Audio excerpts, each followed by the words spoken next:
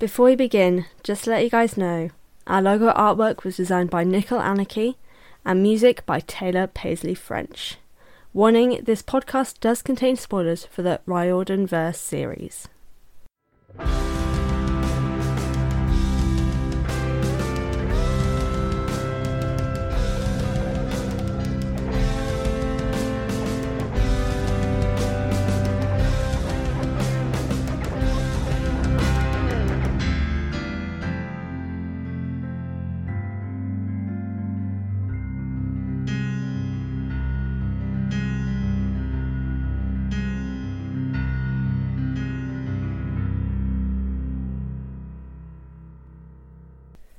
Hello everyone and welcome to the Best Damn Camp, a Riordan Verse read-along and analysis podcast that sets out to read all the books by Rick Riordan in timeline order. I'm your host Fran and welcome to the show. Now before I dive in, I do want to let you guys know that episodes may not be as regular during November. For anyone who's not getting involved and may not know about this, November is NaNoWriMo month, where writers across the globe get involved with writing 50,000 words in a single month.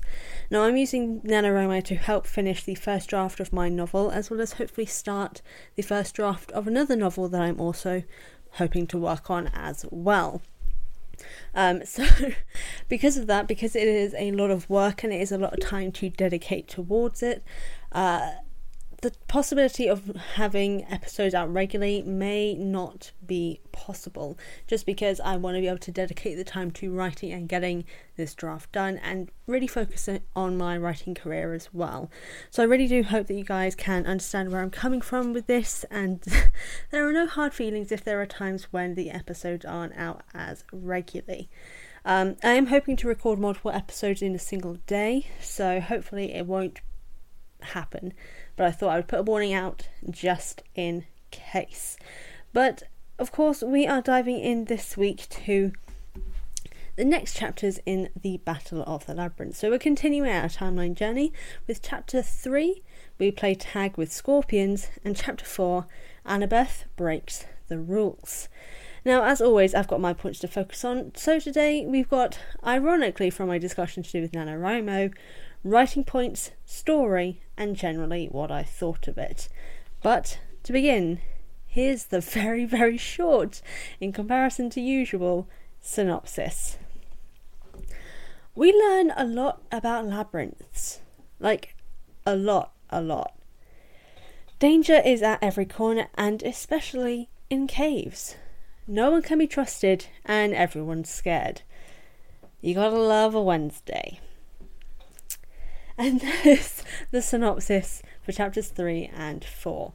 Considering there is a lot that happens, the synopsis was kind of hard to write because it is very much just about labyrinths. And don't know what I'm talking about, don't worry, we will get into it, because we are starting, of course, with chapter 3. We play tag with scorpions.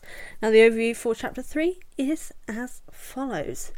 This camp is great for spreading news of doom. Good old gossips, what would we do without you? The labyrinth is announced and Annabeth breaks some rules. And no, it's not the rules that she'll be breaking in chapter 4. You'll see what I mean. Clarice deserves way more credit, and yes, this is the hill that I will die on. Annabeth knows that the labyrinth marks many things: danger, answers, and intellectual exploits. Quintus is not good at giving rules. Do you have to collect all the laurels? Is it just, do you just need to collect half of them? Some of them? Like, you don't specify, man. Give us clear-cut rules, please. Percy and Annabeth are a perfect team, but damn, they do not have any luck. But they are demigods, so I don't know why I'm surprised. We uncover Luke's plan, and it doesn't look good for camp. The labyrinth is underneath them, a perfect entryway for an invasion. And that is the overview for chapter 3. And seriously, there's a lot that's happened, and I'm going to get into the thing about that. So, just going in with the writing straight away, let us dive in first to the writing points that I particularly want to bring up. And that is the frustrating part about this chapter, in that we are bringing up new information and having the answer given to us in the exact same chapter. We learn about the labyrinth, the thing that was a secret literally just in the previous chapter. And then we wonder how Luke is going to use this labyrinth that is being talked about. And in the exact same chapter, we learn the answer in that there is an entrance to the camp via the labyrinth. So we're getting the question and answer at the exact same time. It's frustrating because if we'd been told about the labyrinth earlier, so like what I mentioned in the previous episode about how chapter 2 was so long it should have been split into 2. Chapter 2 being split into 2 separate chapters and putting the labyrinth info in there, it would leave at least a chapter or two's separation between this information, so it wouldn't feel so rushed. Like, we're getting our question and answers straight away, and while that's useful, I know something I do complain about, that we're not giving answers straight away, but this is something that is a really big point to this story, and we're learning it straight away. There is no mystery, there's no trying to figure out the answer. We're just given the answer, and I don't know, it's just, look, okay, I'm not one to say drag it out, but seriously, putting all that info in a single chapter is just too info dumpy for its own good. Like, if anything, a chapter or two separation from the info and the realisation would have been great. And you can literally just put it in the previous chapter. Instead of keeping the labyrinth a secret in the previous chapter, firstly, separate chapter 2 into 2 chapters and give the labyrinth information in the second part of that chapter where Annabeth and Tyson and such are with Percy, and have her talk about it there. So then when the information happens here, and Annabeth and Percy and Grover are all talking about it at his table, which was where Annabeth broke the rules because she went to sit on his table, and it was scandalous. But have the discussion about what they're going to do about the labyrinth there. We don't have to have the full information here. We don't have to learn everything about the labyrinth in the previous chapter, but just tell us about it. Don't introduce what a labyrinth is and then tell us exactly how our enemy is going to use it straight away. It just seems so insignificant. Like, it doesn't seem as much of a big deal. Having that slightly, not dragged out because it'll be like a single chapter, but having that separated out into 2 different chapters gives us that sense of edge behind it, like the importance and significance of this moment, that the labyrinths are so important, they're being talked about regularly. Oh no, our enemy is going to use it against us.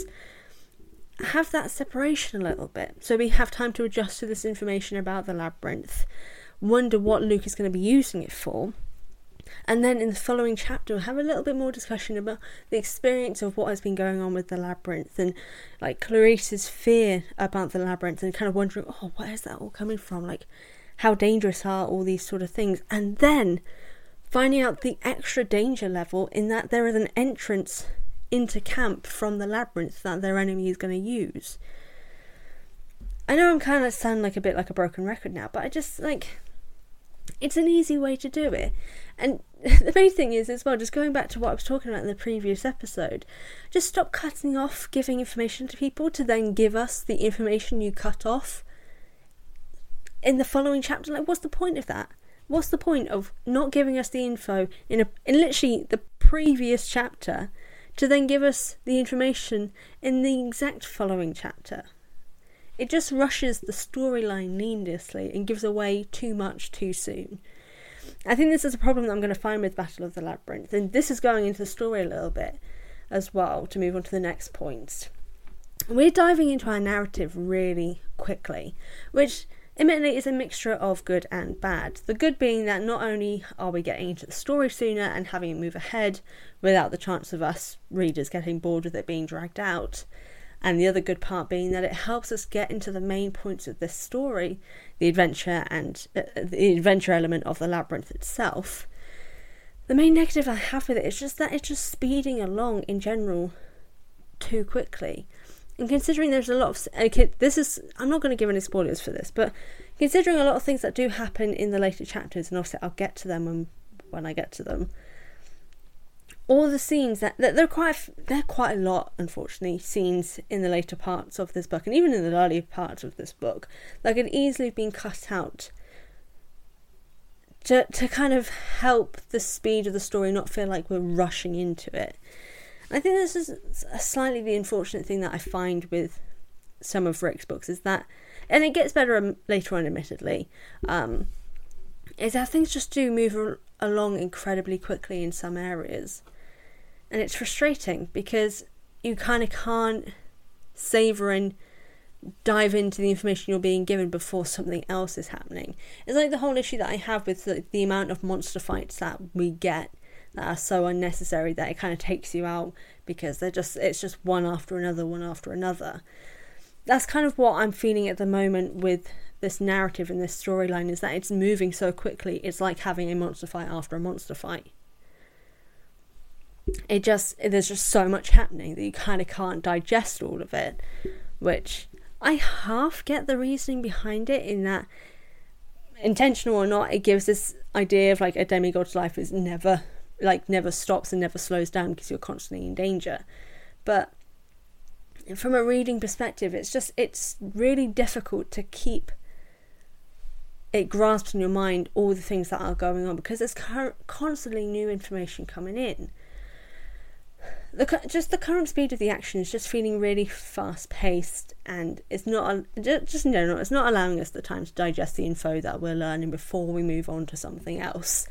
And considering we've just learned that the camp can easily be invaded by Luke's army, we're then filled with new information in the following chapter that we also have to keep a hold of.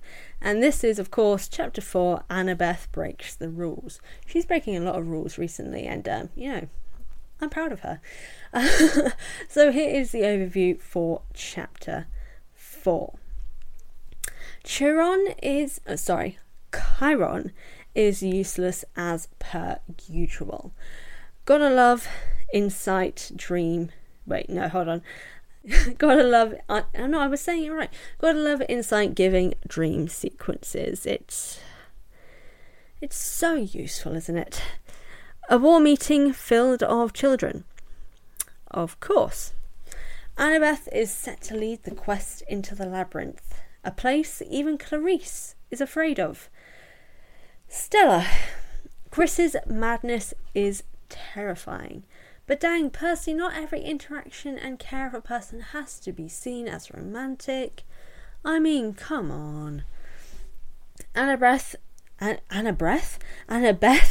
breaks the rule of 3 and holds back from sharing the prophecy. Our trio is now a quattro. I don't know if that's the right number, but I'm saying it now. But Quintus is antsy about Percy being on this quest. Can he be trusted, though? Annabeth and Percy share a moment as she is afraid of what her prophecy is telling her. And as the rhyming sequence shows, it's likely that death is coming. And yeah, it got deep, it got dark, and it moved ahead so quickly. But first, let's just dive into story. I know I wasn't going to talk about characters, but actually, briefly, before we want to do that, I want to just cover this. Now, I am not opposed to this Clarice and Chris's relationship aspect. Is that because that seems to possibly be where it's going. But I am just in general not a fan of every interaction between two people of the opposite gender automatically having a romantic inclination, because that's lazy. It's why can't two people who are of opposite genders, one of whom is healing another person by taking care of them whilst they are incredibly sick and experiencing madness, which is devastating to experience, but the way that she talks to him is automatically seen as romantic, and I don't like that. Firstly, because that can be a very toxic element, and this is just going off of the fact that recently I've been seeing reactions and stuff to do with the whole after books and the After We Collide or whatever the hell it was, where she's so good for his mental health that only she can keep him and save him from himself, because he doesn't have his nightmares when she's near him. And I'm like, oh my god, another human being cannot be responsible for healing another person. In this case, it is, in terms of a romantic relationship, that's not a healthy relationship. You cannot be responsible and be the only reason this person is going to get better and have a romantic relationship bloom from it, because it's not a healthy balance, and it puts a lot of pressure on another person. So I don't like that the instant that we see Clarice is looking after Chris, there is a romantic element put behind it. I would much rather it be that they were just friends and she was being a good friend and looking after him because she is a good person. Putting behind this romantic inclination of like her possibly liking him makes her actions don't seem as genuine, because it makes it come across that she'd only be this kind to someone if she had a crush on them. I don't think that was the intention, but I don't like it. If it was developed later, sure, fine, I don't care. But right now, when Chris is in the midst of madness from the labyrinth and she is looking after him, do not introduce a romance between them. It is unhealthy. Rant over, we'll move into the main points that I was going to be talking about for this chapter. So we're going to dive into story, which is, honestly, I really do like this chapter, except for the starting point, but we will get to that. This is a great section for drip feeding information and character insights, which we definitely needed better. We get a look at the effect of the labyrinth and how it can affect a person's psyche and the damage it can do, to the point that Chris is madness ridden basically, and Clarice is terrified of the place. We don't really get any further insight as to what happened to Chris. We just know that there was something that he saw, something that he witnessed. He doesn't even know what's going on around him. He doesn't understand anything. He doesn't even realise that Clarice is Clarice. He keeps calling her Mary. Not that we learn who Mary is.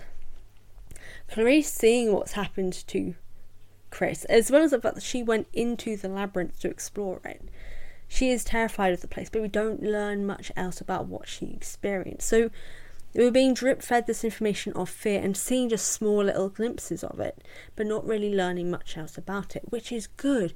Good world building, good character building, and builds up this tension as to what the labyrinth actually is and what it can do. We get a hint of untrustworthiness towards Quintus as well, though he appears to be a good man with good intentions. There's a remembrance of the fact that kind people and nice people can betray you, like Luke did. And that keeps us and Percy on our toes around him, not really sure whether or not we can trust him. Then we have the simplistic and yet clear/good aspect of withholding information without withholding it. There is a line that has terrified Annabeth and rattled her to the point that she seeks physical comfort from Percy, something she's never done before. And it works. She's able to calm down slightly, even though she's clearly still kind of rattled by what she has heard. But we get insight to what the prophecy was, and we hear bits and pieces about it to do with finding the lost one, which may be Pan, and she is the person who's meant to lead the quest. And then there's something that she is holding back, but we get a hint of what it may be, which is where the whole withholding but not withholding comes from, in that whatever the final line is, it's something that rhymes with death, to do with a hero that dies. And we're given this impression that it's likely that someone from the quest, where 4 people, when it's only meant to be 3 is like the special number in Greek mythology, someone from that quest isn't making it back alive. And so it's a great aspect of drip feeding information and just kind of telling us but not telling us. If anything, it's the whole, we're being shown this in her actions, in her inability to, all these sort of things. It's just a fantastic moment of showing, not telling, which hasn't happened so far. This is the first time it's happened in the book, in my opinion. And I really like it, and it really works. But for the writing points though, and this is the only weakness I find in this chapter, and admittedly a weakness I find quite a lot in the books as a whole. The only thing that I'd cut is the random daedalus story dream that Percy has, because it doesn't add anything. And honestly, without any spoilers, it spoils, like, I'm not going to spoil anything now, but these dream sequences are going to spoil a reveal for many things that happen later on. Now, the dream sequences themselves are a spoiler. And it's frustrating, because like, I don't mind the dream sequences when they hold some bearing or insight to the enemy. Though, admittedly, I'm not a fan of them in general, because it does just feel a bit cheap by having us learn about our enemy's intentions and what they're doing, with also not having any real explanation as to why we have these dream sequences, other than the fact that demigods apparently can have prophetic dreams, but there's no explanation behind it, there's no justification behind it, unlike the Kane Chronicles that actually has a logical reason for magicians to be able to, leave their bodies in their sleep and experience the world around them and learn insights, because it's part of Egyptian mythology, the whole duat thing. By the way, if you haven't read King Chronicles, go do it. Do it. The dream sequences, it just feels like an excuse to give us information that we wouldn't normally get. The only one that I can completely justify is when it is Kronos speaking to Percy in his dreams, because Kronos is a trickster titan. He's a trickster titan, and he's a titan of time as well. It makes sense that he would do so to, firstly, actually bait Percy into going into the wrong situations and failing in most cases. Like, every situation where Kronos has given him information or an insight, it's led to his doom to Percy's doom in some form, or the doom of a quest. But other than the ones to do with Kronos himself, it doesn't make any sense for them to happen, because the dreams give insight with Kronos to what's going on, but other than the ones with Kronos, all other ones just feels like a cheap way to kind of get Percy out of trouble and figure out what's going on. Like, this is why Percy comes across as kind of dumb, is that he doesn't figure out anything for himself. They nearly always come from dreams. Like, instead of having these things like the Daedalus situation, things that we've had in the past, like the whole Zoe and Hercules thing, have him figure it out himself. Like, have him use his actual brain. Like, don't just give him the information. It's got to feel earned in some way. But so far, none of the information he ever learns has ever actually been earned. He's just given it.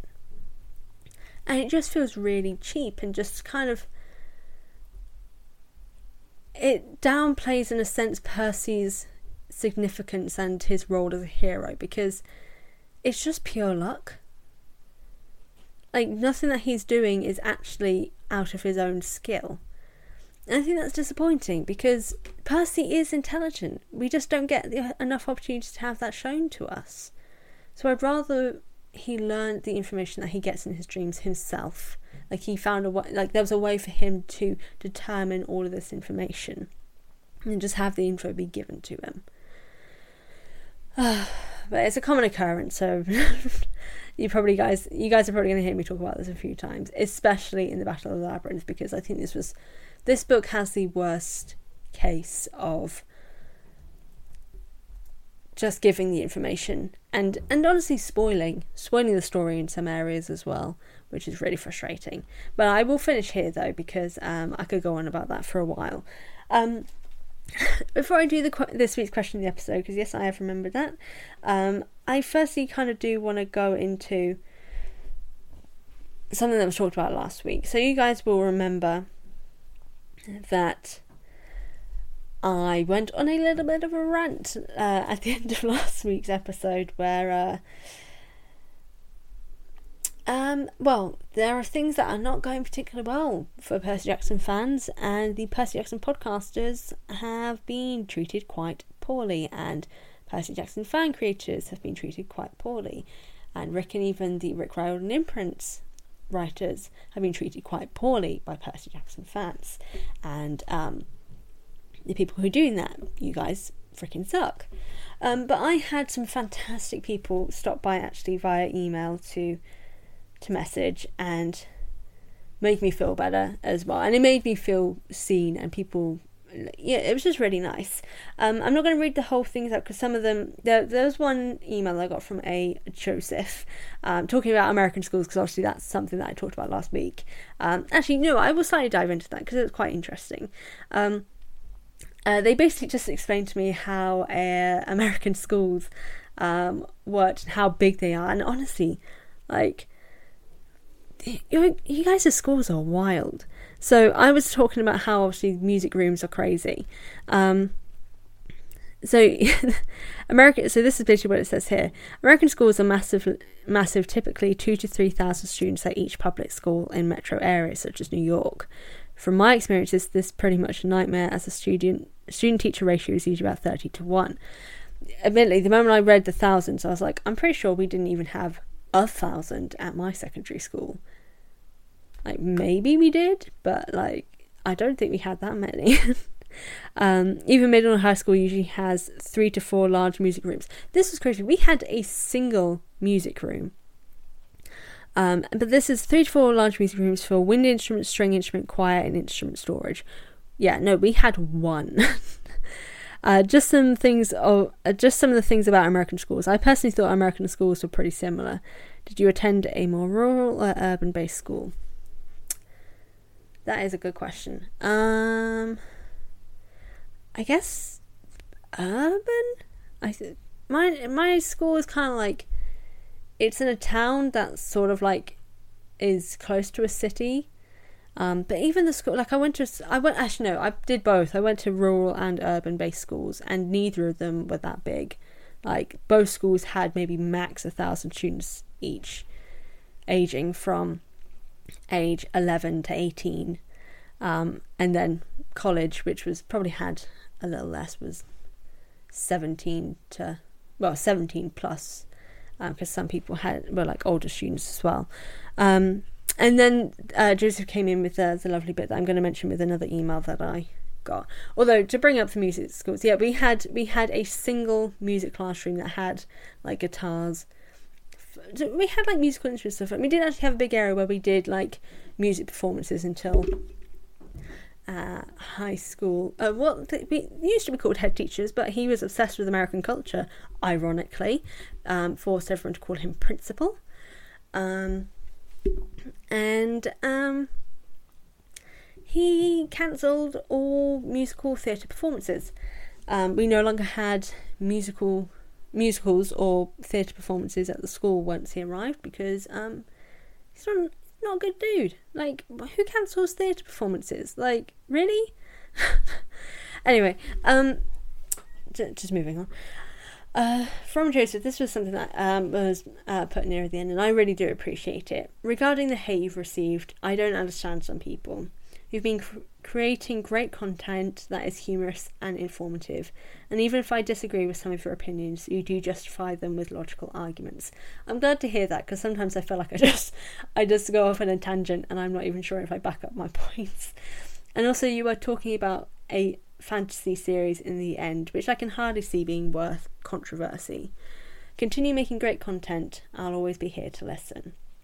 And I really do appreciate that. So Joseph, if you are listening, which I assume you are from that, and I do appreciate your stopping by with the interesting info to do with American schools, which are huge and it's kind of terrifying, but also to show your support. I do appreciate that, and I hope anyone who is listening as well supports the Percy Jackson content creators. So that's all the Percy Jackson podcasters, all Percy Jackson YouTubers, TikTokers, Rick himself, obviously. Like, okay, yes, he has done some not great things. There have been moments where he has made mistakes. But to expect someone to be 100% perfect, and firstly to respond to every single critique, which is honestly what a lot of people seem to be doing, is that if he didn't respond to one thing, he then got mass spammed, he got mass tagged to get him to respond to. If he responded to one thing and he didn't respond to another, people would then mass spam and mass tag to get him to respond to the other thing. You can't respond to every single critique. It is not possible. And yes, the post that he put up on the biggest critiques to do with Piper and Samira, it wasn't a good idea and it wasn't a great decision to do so. I half got where it was coming from, and honestly I think it was more just an instant gut reaction, which is never a good thing to go off of.